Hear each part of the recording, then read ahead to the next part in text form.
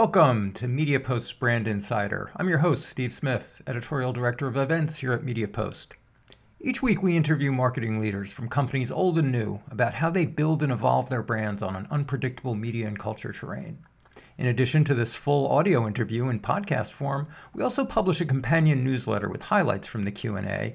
MediaPost has been covering marketing and media news for over 20 years. You can find the Brand Insider Weekly as well as our daily coverage at mediapost.com. For now, let's get into it. There's an old joke about vegans. How do you know someone is vegan? Don't worry, they'll tell you. I can tell that joke because I'm a longtime vegan, and look at that, I just found a way to tell you. Positioning of plant-based products interests me on other grounds, however, because the trend can be deceptive. Among the QSR brands, for instance, that we've worked with at our Insider Summits, the introduction of plant-based burgers and alternatives did not always find a persistent market.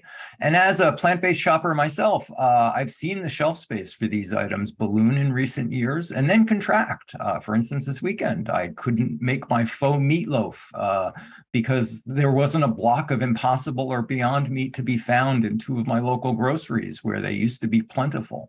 So I'm especially eager to talk to our guests today about their experience launching a new plant-based CPG product. David Delcourt is billed as the Chief of Flavor and CEO for the hot sauce brand Seed Ranch Flavor, and now the plant-based mac and cheese brand that launched late last year, GrownAs. David has a history of working on sustainability projects, including Yuga Power, Siva Cycle, and Make Me Sustainable. Welcome, David. Hey, great to be here. Thank you. So let's start with Seed Ranch Company. Walk us through the experience of how that grew and the trajectory and how long it took you to launch that brand. And then we'll transition into talking about GrownAs. Yeah, well, and thanks for that intro. As you said, my title is Chief of Flavor, and how Seed Ranch came about is I've always been a big fan of spicy food, hot sauce, peppers, and my original co-founder and I had decided, hey, let's make some hot sauces for gifts for friends and family around the holidays, and really bring the culinary experience. So my passion has always been in the kitchen. That hasn't been my vocation, if you will. And so 2016, we came up with a few different recipes and narrowed them down, brunches, tastings with friends, and soft launched this, as gifts, yes, but also we made 5 gallons of each to sell to friends who had tasted them.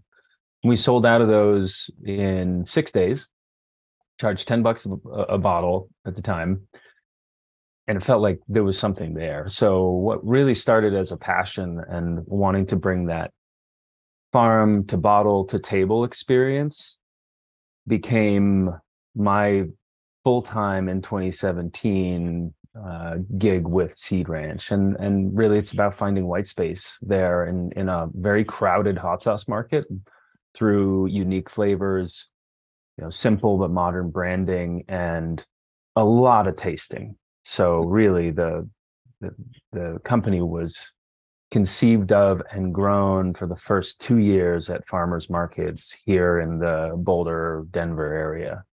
Mm-hmm. And then tell us a little bit the trajectory of growth into both direct sales online and then finally retail. Mm-hmm. So I had some experience selling on Amazon. So even from the very beginning, we were on Amazon so that if somebody visiting from California and Boulder, they could buy it again somewhere. But in terms of that market approach, it was about building awareness, getting a lot of feedback from customers, and then really the early days was me going to every local grocery store and pitching them in person for the most part. And then Boulder, Colorado is a big natural foods hub. So there's a lot of folks who are generous with their time and knowledge in terms of getting me off the ground because I haven't been in the CPG space. But it was really that local regional focus, starting with the Lucky's markets, alfalfas, our local grocery stores, going from 5 to 10 to 20 to 30 local and regional outlets where I could go in and demo and have people experience the actual flavor there. That's 2018. In 18, we launched with King Supers, which is a Kroger banner in their Colorado Proud section, which has been a great success. And pretty much 17, 18, 19, 20, all those years we doubled in size. And that was looking, markets eventually went away, obviously in 2020, but we had stopped doing them towards the end of 19 to really focus on retail, direct consumer, and our Amazon business too. Mhm. So as we want to transition into GrownAs, but are there particular lessons that you learned and takeaways from that experience? It sounds like a 3 or 4 year arc of getting into retail, because we talk about, and we'll be doing this in a few weeks at our own CPG Brand Insider Summit. We talk to CPGs, especially emerging and new ones, all the time about the sheer expense and effort to get into physical retail. I mean, I've had CPGs and I've had D2C CPGs say to me, look, it costs more to get in there than in co-marketing agreements and various distribution agreements and shelf agreements than we can make. So tell us a little bit about what you learned about how to do this in a profitable way. Yeah, absolutely. And it is really expensive. I think there are two ways to launch a CPG brand. One is with a lot of cash in the bank, and the other is with a lot of determination, grit, and focus. And I will say that like any product, you have to have differentiation, a problem to solve, if you will. As a founder, you need to have that passion and the curiosity that's going to keep you going, through the Saturdays and Sundays and late nights. In terms of the retail launch, what we really did was just said, we're going to focus on anywhere that will support us if we support them without free fills, without marketing agreements, without those big deductions. Now, as we grew, it's kind of part of the system, and it's how retailers can charge the prices they do, and distributors, are only marking up a certain amount to those retailers. So free fills, for instance, is really the big one for a lot of early CPGs, because it says, okay, well, if I'm going to go to Whole Foods National, that's 550 odd cases of each flavor, for those stores. You're getting paid $0 on all those, and so you're starting in a hole. So back to that local and regional side, if you don't have those, what I would call marketing dollars for free fill, for awareness, it's not worth going to 1,000 stores and then all of a sudden you can't support them and the cash flow falls out and you go away. It's really around, hey, who's the local grocery store who can support you? Are there any smaller markets where you can spread the word? In-person events work for some brands, for other brands, not so much. But it's such a wonderful way to get customer feedback, so that when you're going to retail and you're talking with those buyers, okay, hey, this is our best seller, this is our second and our third. These ones, they do well with this some set, but really you want to focus on these three, because less is more in a lot of ways in terms of the turns on the shelf. And the ability for me as a founder, or me as a founder plus a small team, to be able to impact that outside of running ads, marketing, just dollar oriented, velocity push. So let's move over to GrownAs and the mac and cheese idea. First of all, where did you generate this idea? Why move into this product line among many other possibilities off of the original? Well, you let off with the vegan joke, and my version is a vegan and a CrossFitter walk into a room. Who's gonna talk first? But for me, during the pandemic, right? So I've been vegan for going on 7 years now, and my two boys decided to go vegetarian on their own after watching the Game Changers movie, and they love mac and cheese. So I was feeding them Annie's mac and cheese, and I really wanted them to have a dairy-free alternative for health reasons, for many reasons. Nothing on the shelf really did it. They wouldn't eat it. I didn't want to eat it. And so during the pandemic, stuck at home, we already had with Seed Ranch flavor a cheddar craving and spicy queso cheese alternative seasoning, right? And so I took that as a base and started experimenting in the kitchen. My title of chief of flavor actually has real world implications because every single product starts in my kitchen. So every benchtop starts, literally on my kitchen countertop, and tasting with friends and things. So over time, they started not only eating it, but preferring mine to Annie's. I stopped buying Annie's, and that formula became the base for GrownAs foods for the classic flavor that we have, and then using some real black truffle. We also have the truffle skew. So it was really around. There's nothing out there that tastes good. There's nothing out. There's the devil you know kind of products that are not great, and children at the end of the day, kids are your toughest critics because you can feed it to your friends and they'll go, Steve, yeah, I really like this, plant-based meatloaf. And then they'll go and tell somebody else, oh, that meatloaf wasn't very good, right? Kids are going to tell you straight up. And if there's an empty bowl, that's a great sign. If there's still food in there or they won't take more than one bite, we know where we're going with that. Well, speaking of the kid-oriented piece of this, one of the things that stands out about this product is the packaging. Because it looks unlike other mac and cheese and plant-based products generally, it looks a little bit more like a cereal box to me than it does your standard mac and cheese, let alone a plant-based product. It's got a very cartoonish character on the front of it.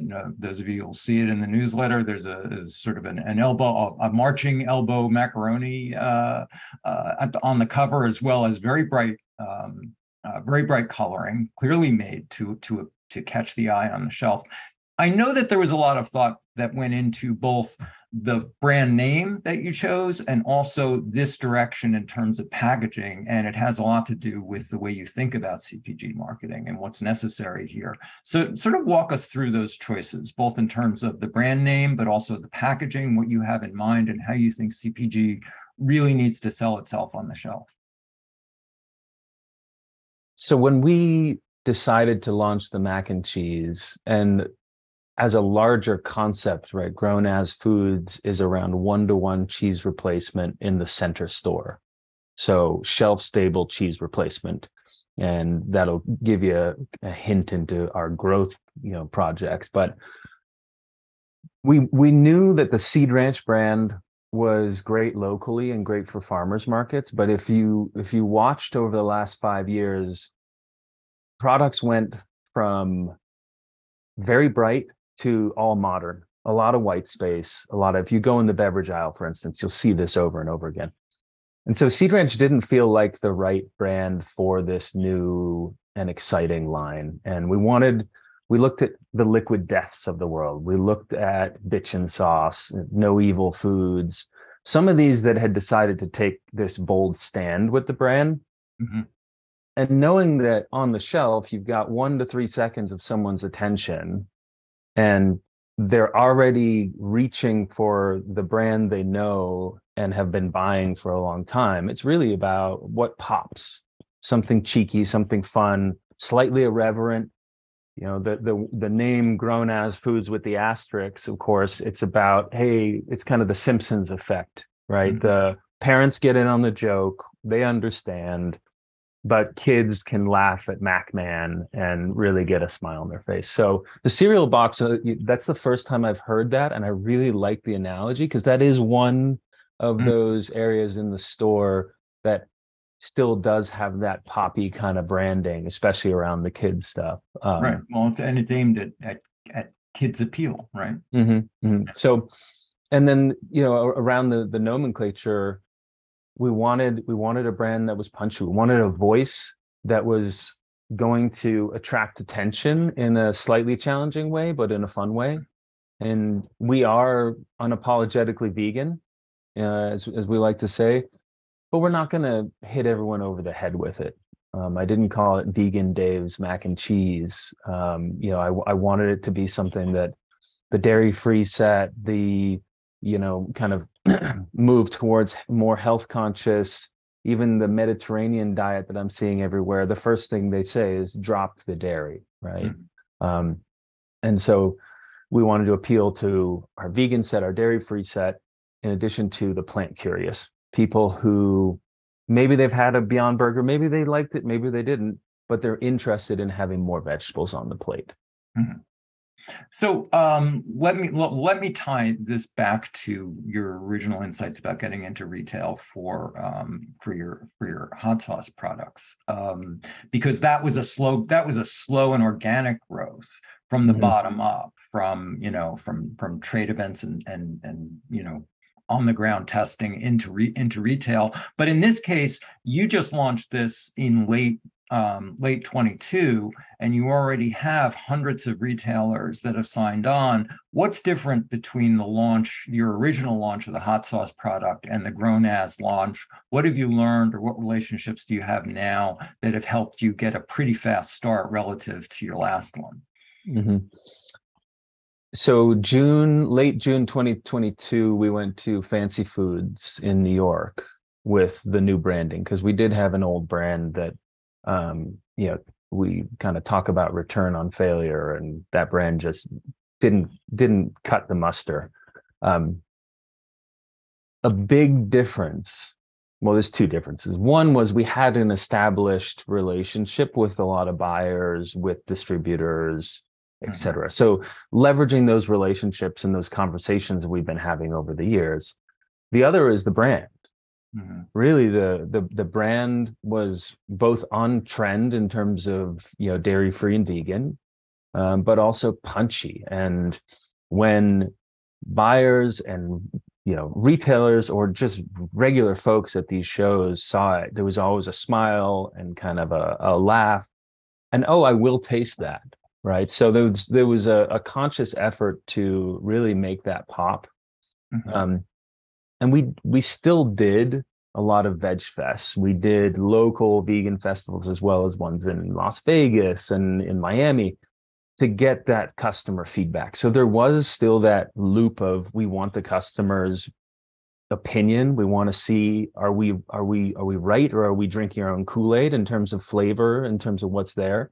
So mhm, we had a little bit of confidence going in, that hey, this is a great product. This is a much different category, right? Hot sauce is very busy, and mac and cheese is busy too, but we have a significant differentiation in terms of clean ingredient set, in terms of the brand, and the biggest one is flavor, which obviously you can't get by just looking at the package. You have to eat it.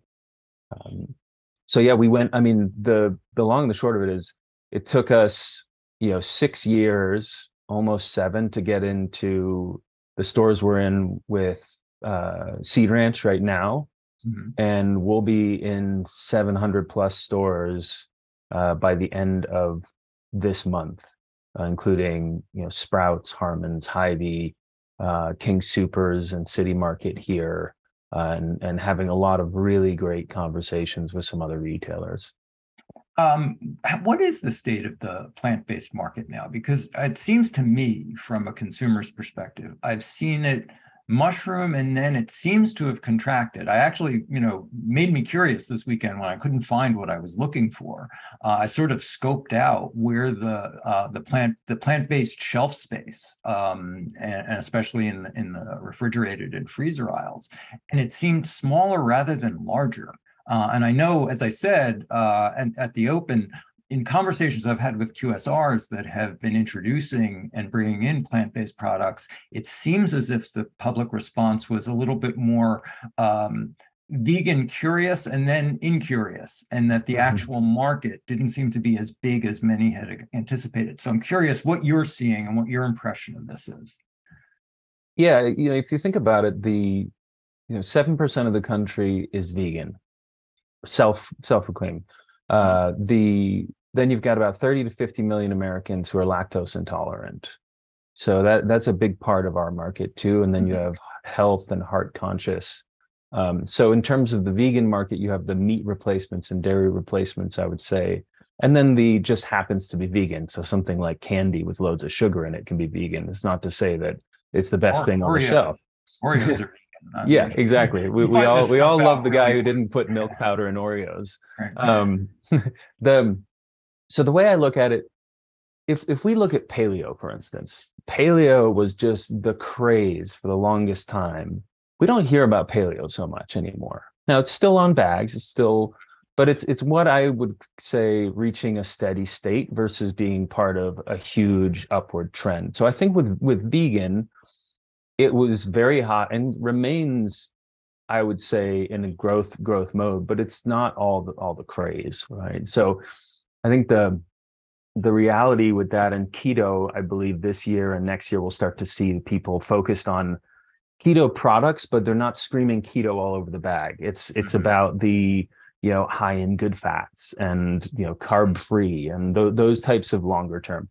So for me, when I look at vegan, it's hitting its stride in terms of an everyday item, but in that process, just like your fast food world wars of like the 80s where there was one in every corner and then it kind of settled in. Okay, here's your winners and here's your main players. So is it going anywhere? No. I do think some of the hype will settle and it'll be interesting to see what the beyonds and impossibles of the world look like. Mhm. But I don't think it's going anywhere. And in terms of the feedback I'm getting, that dairy-free side and the allergen-free side are equally as important in Mhm. that vegan market. Mhm. Not just about, okay, it's plant-based for the sake of being plant-based. And then the last piece I'll say is, I think there's a lot of pushback against the highly engineered, vegan foods, right? So cleaner ingredient vegan foods that people feel like they're eating vegetables instead of eating something Mhm. that was, developed in a lab will win Mhm. and will become, I think, more of the staple. So I probably like you, I do have, so on, 2 days ago, I made Impossible Burgers on the grill for me and my two boys, and they love them, but I'm not going to give them that every day, right? It's the same as any kind of, I won't say junk food purely, but food that, is a once a week or once every 2 weeks rather than a daily item. And let's round out by talking about media planning, because you've Mhm. got several channels at work. As you said, you were experienced in Amazon, and your products sell on Amazon and have for a while, including this one, I believe. Mhm. But you have direct sales because you've got, especially for the hot sauce, you've got a direct sales, even a subscription product, I think, around that, Mhm. and then of course you've got retail. That's quite a mix and quite a mix to maintain. I'm curious what you've discovered about how you allocate for your media, which media, how they reinforce one another, as you are working across really these three very different channels.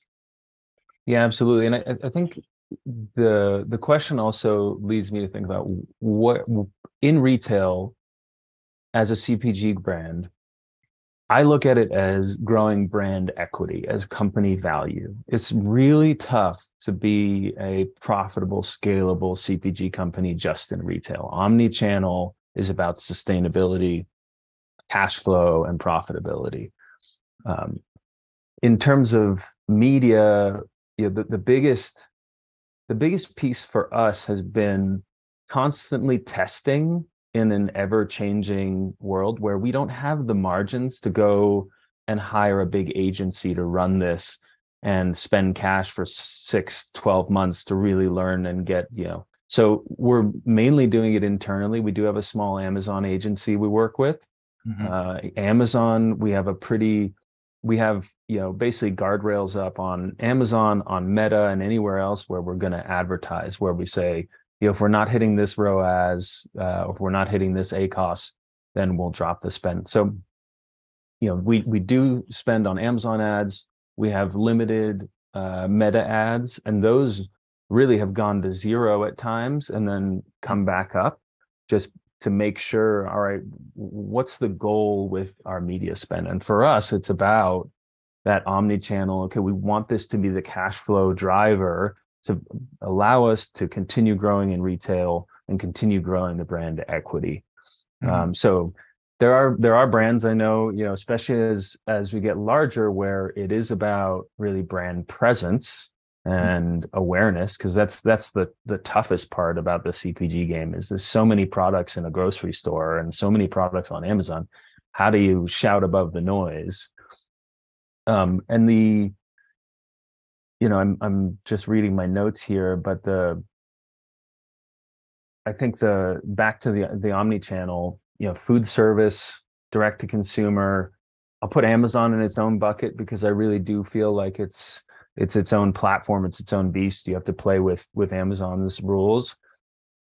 With a limited level of media spend, it's about focus for us. So Mhm. if we're having success with a channel, we're going to go deep with that channel and literally shut everything off otherwise, or keep the lights on but very small so that we can be sure, all right, let's take advantage because the trends, sure as you see all the time. I mean, there's no longer evergreen ads that are gonna, deliver $1 million of value a year. Everything is constantly changing, and the rules are constantly changing. Are you finding that retail presence is driving, say, your online sales? Definitely, definitely. I mean, the trick with retail is how do I get somebody to pick up the box the first time around? Mhm. And then maybe it's they're ordering on Instacart. Then maybe it's all right, it's part of my Amazon cart. So with especially with pantry staples, the idea is, oh, okay, that we might go through 2 to 3 boxes of mac and cheese a week, maybe.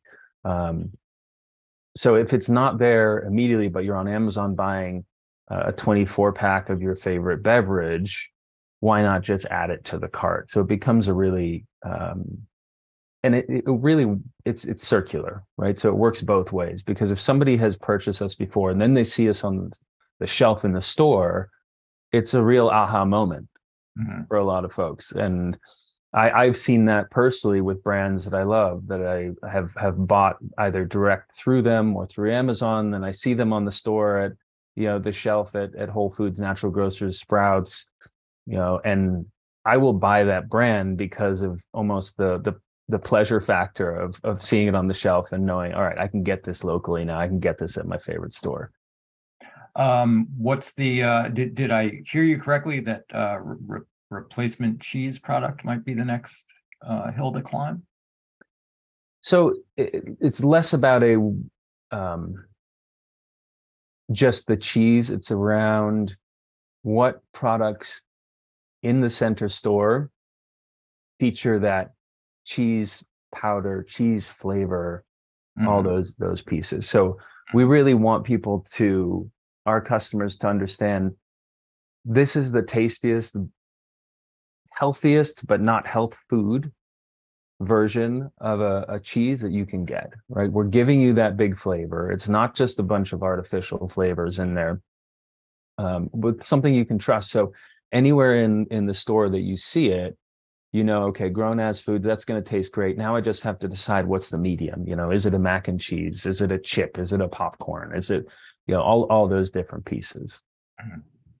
Well, I can put in a vote from a vegan perspective. I'll put in a vote for anything cheese related because that is the big white space, I think, for vegans is there are very poor stand-ins for cheese for us. And a lot of us transitioned from vegetarianism, where cheese was a very big part of our menu mix, into Hmm. vegan. That's like the big thing that we miss. When people ask what don't we miss meat, actually, I think most of us will say no, we miss cheese more than anything else. No, absolutely. I'm in the same boat. And for me, one of the hardest ones was actually, creamer in my coffee.